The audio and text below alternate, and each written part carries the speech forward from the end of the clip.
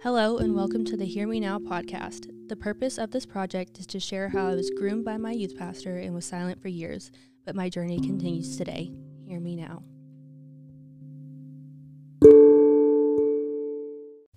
Welcome back to the Hear Me Now podcast. My name is Elizabeth McGill, and today I'm going to start by reading a statement that I wrote whenever I confronted the pastor at a meeting with the church staff.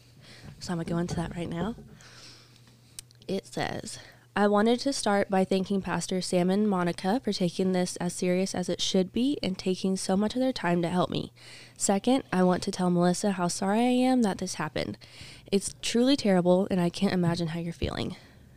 So, I started going to the Glory Church when I was just 14 years old. I couldn't even drive myself. The grooming started that same year as I was between 14 and 15. It was a process that didn't just include me, but two other girls my age, both my best friends at the time. We have all been groomed by him, knowing and unknowingly. We looked up to him as our pastor and spiritual father. He gained our trust by getting us close to him and his wife, going out to eat after youth service, having us babysit, come over to their house after service on Sundays. He was the father figure we all really needed at the time because I was in a very vulnerable place with my own father, and he knew that. Once we were all closer than ever, that's when the confiding, complaining, and ranting went on about his marriage. We all felt bad and honestly didn't know what to do or say because what do 14-year-olds know about marriage or relationships? He started to get our sympathy. Even though we loved Melissa, he had a way of convincing us to be on his side. Still going out to eat, babysitting, hanging out during the summers. For some reason, over time, he started to talk to me more than the other girls. More texts and Snapchats would come to me first regarding plans that included the whole group.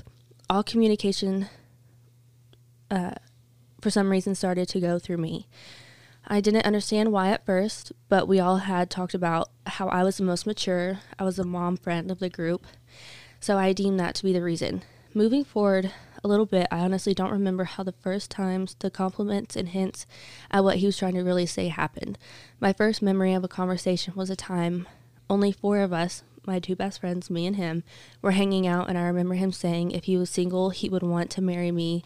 Then it turned into if I left my wife, I would want to marry you, and then fantasizing to what our life would be when that was to happen. Me being a stepmom to those sweet babies and everything. I remember being in a constant state of shock because how could my pastor be saying these things to me? I'm only 15. I think the girls and I were in a state of shock and confusion. Like I said, we were all groomed just in two different ways. My way was grooming me to be a wife, and the other way he groomed the other two girls was to gain undoubtable trust, almost like you're under a spell. You know what happened, but it doesn't matter because it's Pastor Austin. Anyway, all the talk became action by asking me to meet alone for coffee or little things like telling me to always sit in the front seat, trying to get me to cuddle with him in bed while on a mission trip.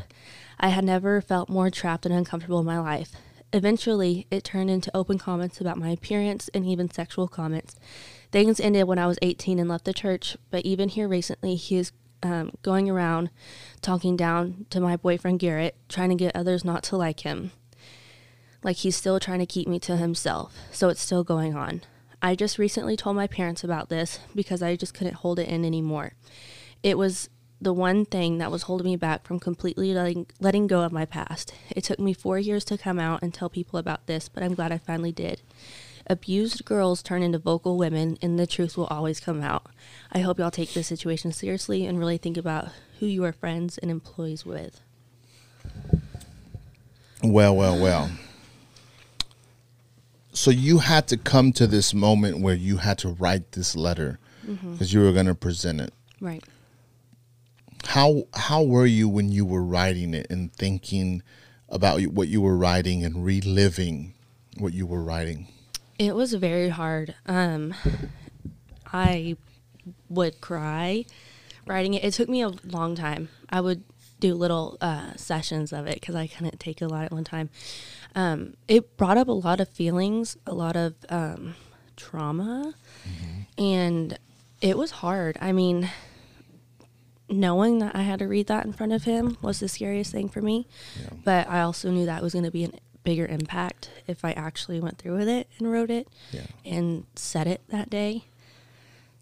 Tell me about the power that you felt when you were writing. Like, why? Like, would you recommend to a young lady who's gone through a situation like yours to write?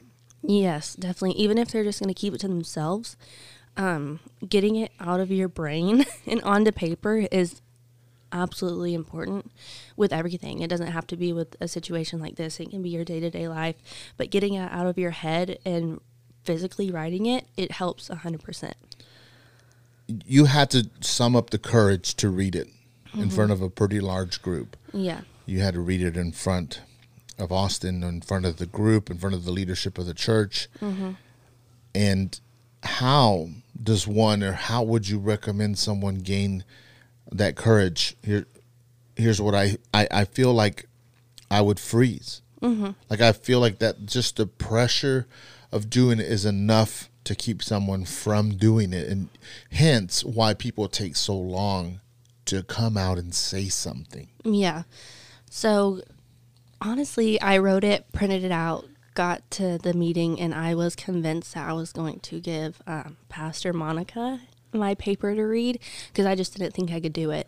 But he gave his statement, my mom gave a statement, and then it was my turn. And I was like, you know what? It's not going to make as big of an impact as it needs to be if I don't say it. No matter, because I was already crying, having to hear his statement, my mom's statement, and then mine. I was already in tears because it was already an extremely emotional experience in front of a whole group of people after I kept it to myself for so long.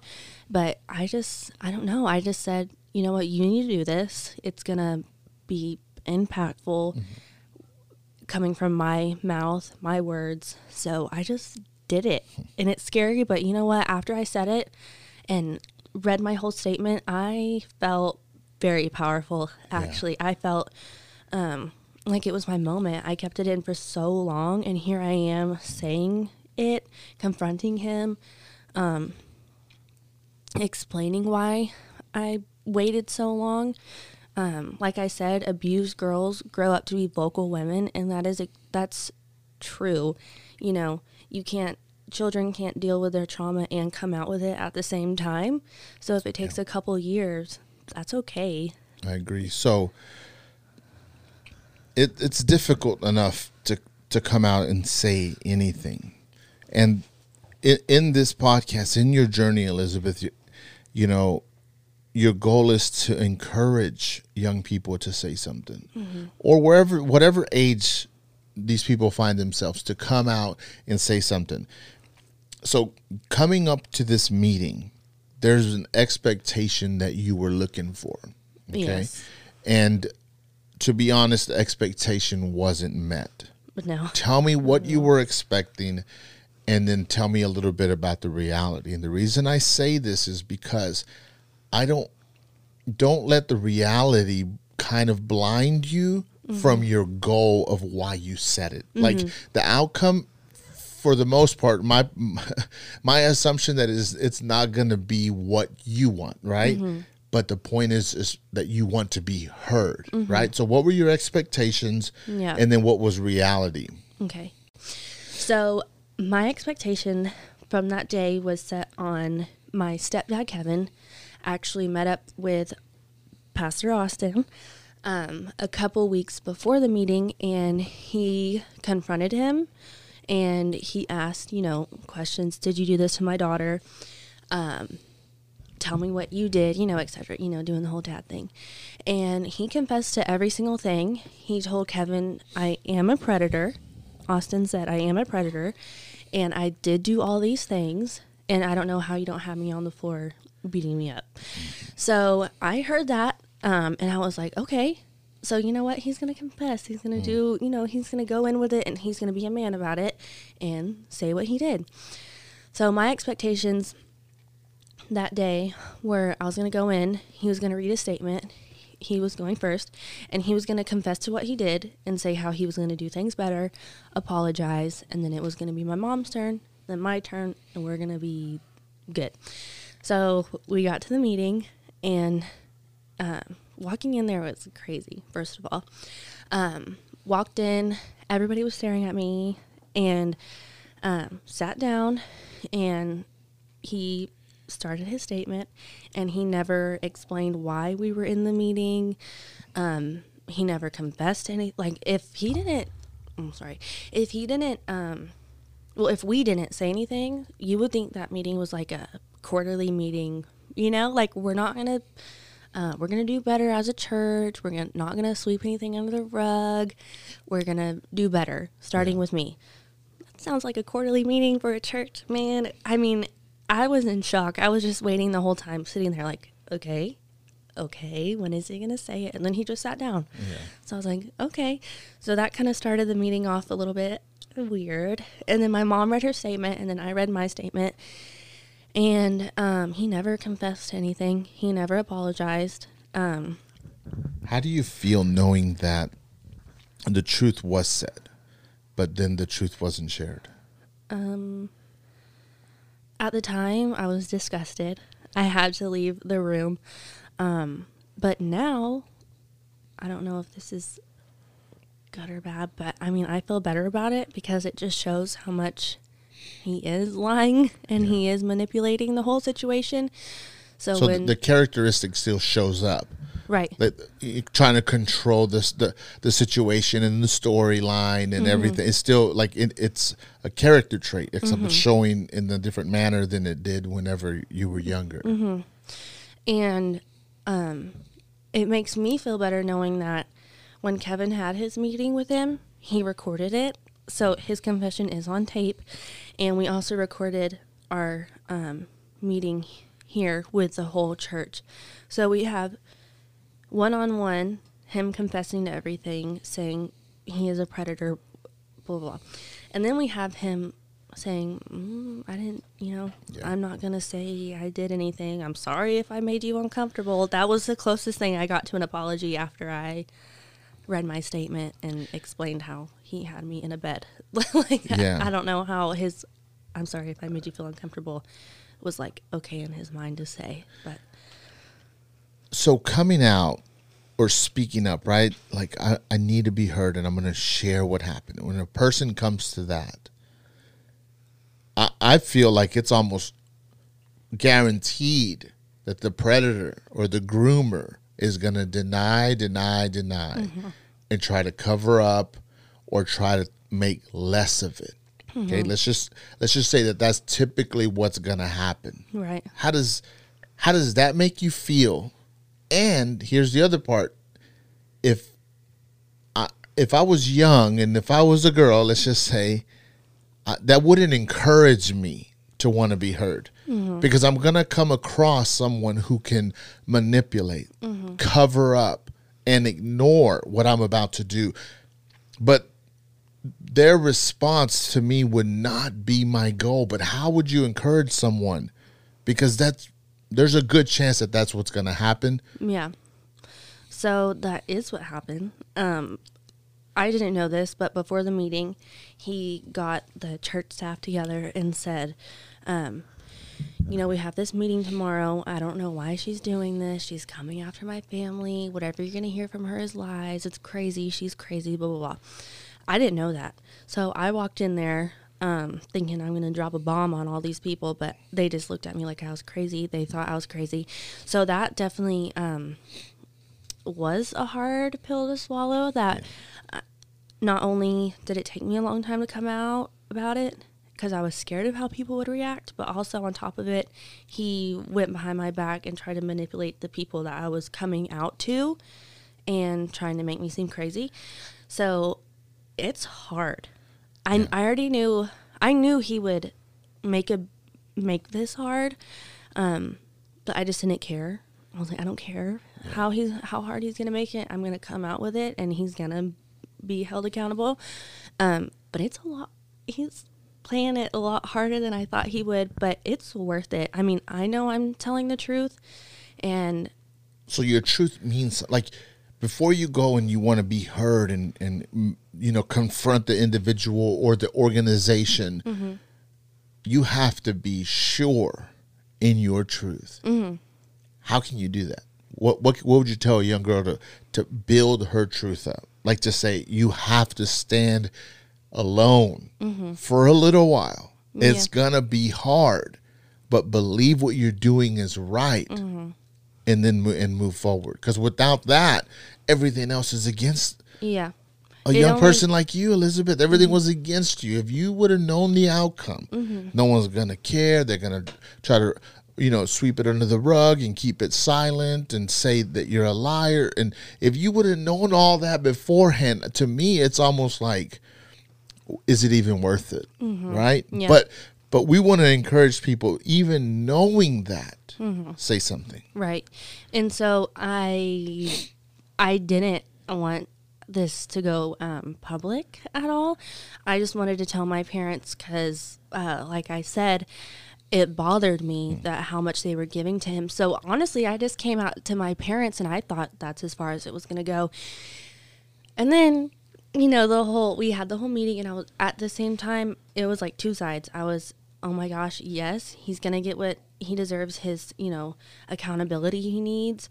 But then also another little voice was saying, nothing's going to happen. Like, why are we doing all this? Why are we going through all this trouble? Why am I putting myself through all this emotional trauma to spill everything in front of a group of people who aren't going to believe me, because who's going to believe, I'm 22.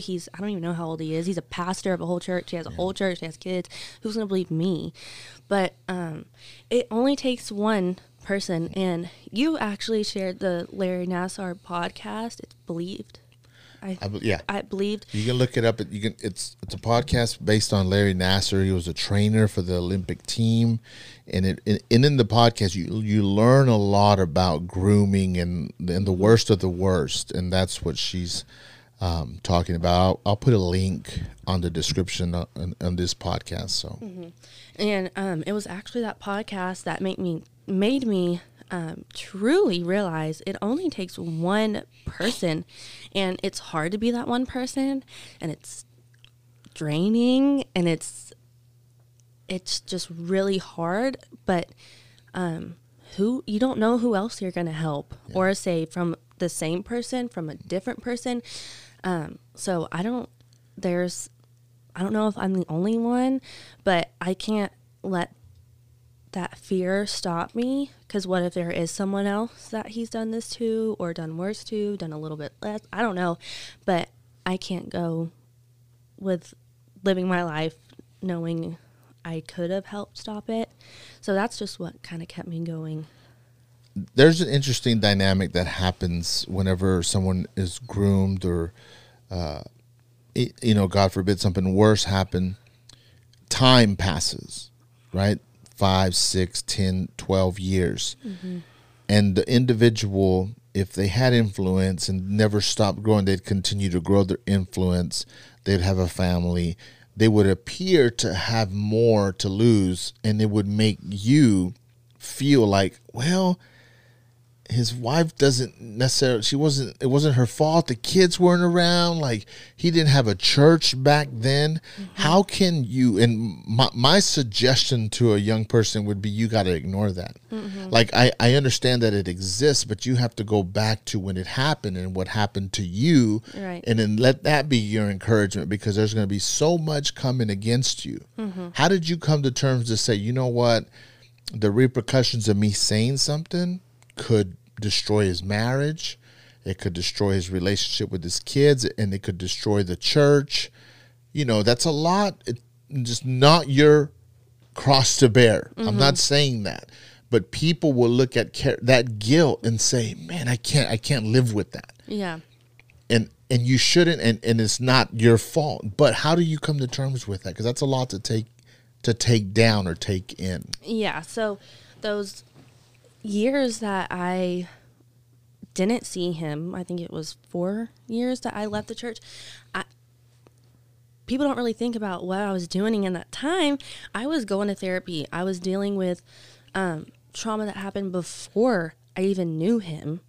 I was dealing with trauma that happened while I knew him, dealing with trauma from him and trauma after him. So I was dealing with, while becoming a woman, first of all, like graduating high school, going to college, you know, starting working, becoming a woman, on top of dealing with trauma, dealing with everything. I was doing that during those years. Mm-hmm. So I wasn't just sitting back, living my best life, and then come back around and be like, hey, I'm going to call you out now. No, it was, I dealt with my trauma. I came to terms with it. I realized my value, realized I'm not going to be silent about this anymore. And that's when I came out, you know. So, yeah, it was hard to think that me coming out with this could potentially ruin his marriage, his church, but I feel like those aren't on a firm foundation if he's lying about all this. So I just had to separate myself from, why should I feel bad about all these things that could, you know, mess up in his life when he didn't care what he was doing to me and how it affected me still to this day, you know? So your truth was so important at that time, because if it's not strong enough, there's a lot that's going to come against you to keep you silent. Mm-hmm. Like, that's why I think so many young ladies remain silent, if not forever, for a long time. Mm-hmm. And they have to walk around with that. Yeah. Let's talk a little bit about what's changed in your life. And what do you want to bring to this world to make it a better place? Mm-hmm. What's Elizabeth? What are people going to say about you? What do you want to be known for? Mm-hmm. And why are you choosing to share your story, share what's going on, and what you learned? What do you want to accomplish? So me coming out with this created a whole new sense of freedom that I never felt, because I was walking around with this on my shoulders for 6-7 years. Mm-hmm. And so I want to do that for other girls. And I realize how hard it is being, you know, lied about, saying I'm crazy, no one believing me. I want to be someone other girls or boys can look at and be like, listen, this happened to me. And if I'm the only person that will believe them, then I will be the only person that will believe them. And I want to help them confront whoever did it. I want to open or start a nonprofit, They Hear Me Now organization, and just be there to help with, you know, law enforcement, if FBI is needed, lawyers. I just want to be that person they can come to, and it's not so scary. And stepping into, you're learning how hard it is to get someone to hear you, and how hard it is to have someone do something. So in learning this, you're going to make it a lot easier for someone else. Yeah, I can be the easy middleman. They can, instead of, I don't know, like in my situation, if there was someone in between me and Pastor Austin, that would make me feel a little bit better, you know, to go to someone that I can trust but isn't so scary. And down below in the comments, we're going to put an email. It's Elizabeth's email, and this email will follow her and her organization. Send your story if you feel like, you know what, I haven't shared this with no one. Write a letter and start sending them in if you're listening to this. And that's the first step. Yeah.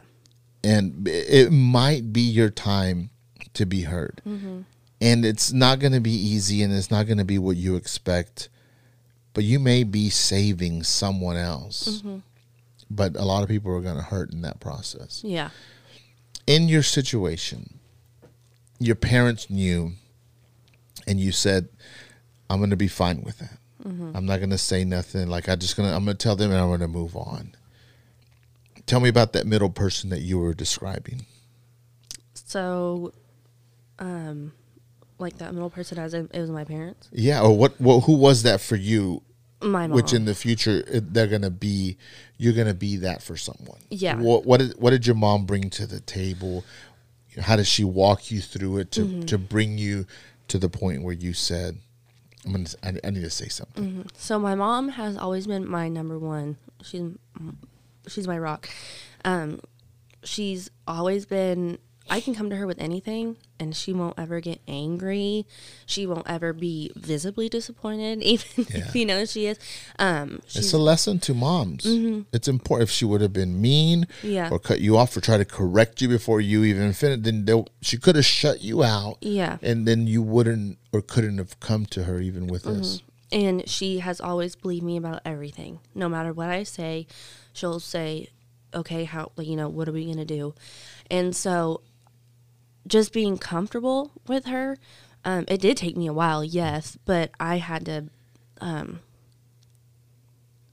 come to terms with it myself, and then I was ready to come to her. Mm-hmm. So, I mean, whenever I told her, she didn't say, not Pastor, no, not a pastor, no, you're lying, come on, or like, do you really think he meant it like that? She never was like that. She said, what did he do? And you can tell me the whole story. You can tell me in your time. So I just told her the basics. Man, he was grooming me since I was 14. I don't feel comfortable with y'all, giving so much to someone that honestly I feel like doesn't deserve it because of what he did to me. And that was enough for her to say, oh, we're done. We're not going to be on executive board anymore. I trust my daughter. I don't care what she says. I'm going to believe her 100%, and we're going to figure out what to do. So she was my middleman. That's great. So you said something about a recording. Mm-hmm. Do you see yourself sharing it with the podcast audience? Yes, I would, because honestly, if it wasn't for that recording, I don't think as many people believe me as they do now after they heard it. That's like my saving grace, honestly, during this whole thing, because, messages have been deleted. I've been blocked on things, so I can't physically prove certain things, but his recording and his confession has helped tremendously. Yeah. And so if you're listening, whether you're a parent, a young girl, young boy, if you're deciding to come out and say something, start getting your ducks in order. Mm-hmm. Start retrieving emails and text and photos and screenshot them, because all that stuff, the longer you wait, the less chance that you have of retrieving it. There's ways, to use certain organizations to retrieve stuff.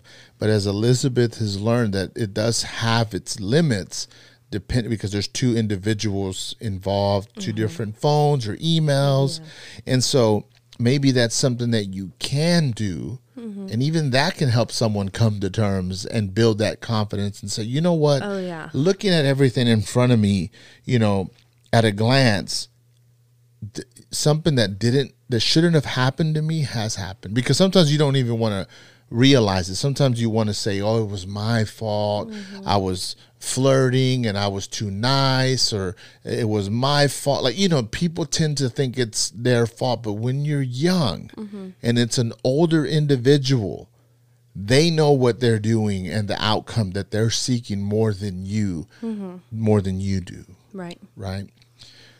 What do we have in line for the next podcast? For the next episode, we're going to have a guest. Yes. So I have mentioned her before. Her name's Afsa. She's my best friend. She's the reason I started going to the church. In my statement, I mentioned there's 2 other girls. She's one of them. And she witnessed the whole thing. I mean, she was there at the mission trip that he had me get in his bed. And then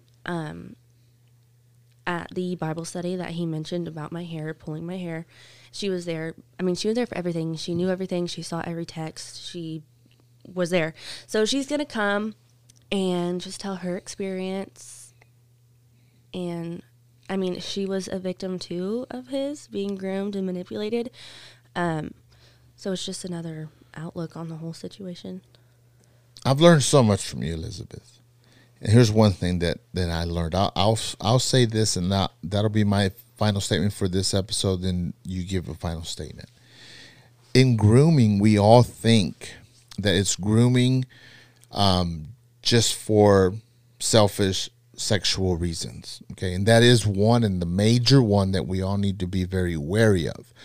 But there's other types of grooming, and that is grooming someone to be silent and grooming someone to be a participant, right? Because the odds of something or you being available increase if you have a friend or two friends next to you that trust the same leader, the same individual.